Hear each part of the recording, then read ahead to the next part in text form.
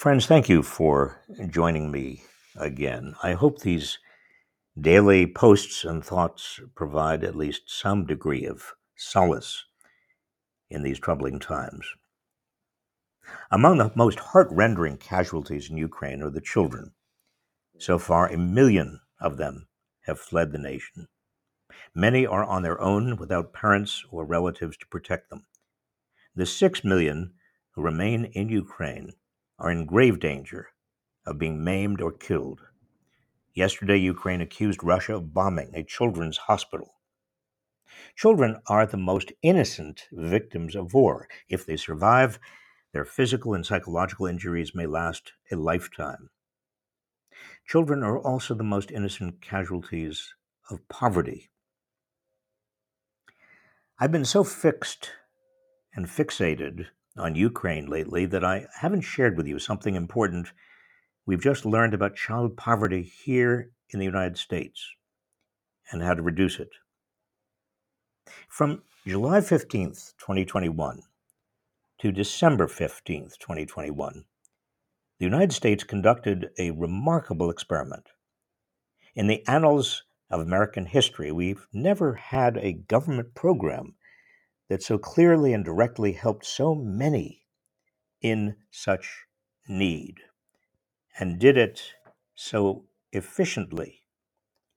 It was called the Expanded Child Tax Credit, and it featured direct monthly payments of up to $300 per child under 6 and $250 per month for children between 6 and 17, phasing out at families earning more than $112,000 a year.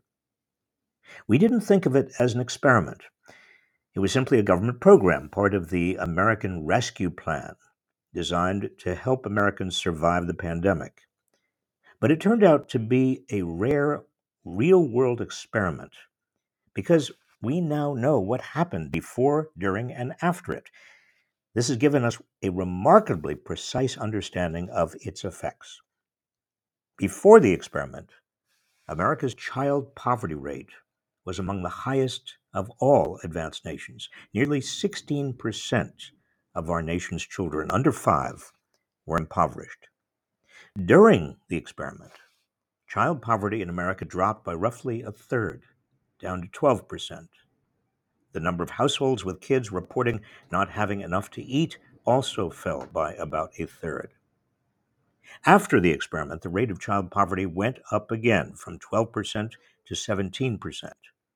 More than a third of families with children in the United States now say they're struggling to cover ordinary costs, food, utilities, and housing. Naysayers predicted the payments would cause people not to work. That did not happen. In fact, researchers found that during the experiment, self-employment among lower-income families actually increased. Other naysayers said the cost of the program would be prohibitive. Also not so. The Congressional Budget Office estimates that permanently expanding the child tax credit would cost about $1.7 trillion over the next 10 years. That's less than what America's rich and big corporations will save over the next 10 years from the Trump Republican tax cut, which went into effect in 2018. Repeal it, and there's plenty of money to pay for our children. Oh, and the future cost to America of not reducing child poverty is astronomical, considering everything from social services to lost productivity. So, why did we end the experiment? The answer: because 60 senators were needed to extend it, or 50 had to be willing to abandon the filibuster and allow a bare majority to extend it. But 50 Republican senators were not in favor of extending it, and 2 Democrats refused to change the filibuster. At this moment, millions of Ukrainian children are hungry or homeless. Tragically, there's very little we can do for them. At this moment, millions of American children are hungry or homeless. They are not suffering because of war. They're suffering because of poverty.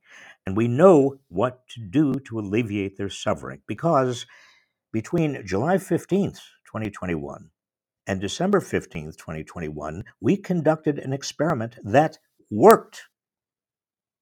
If we were sane and decent society, we would turn that experiment into the law of the land. Will we?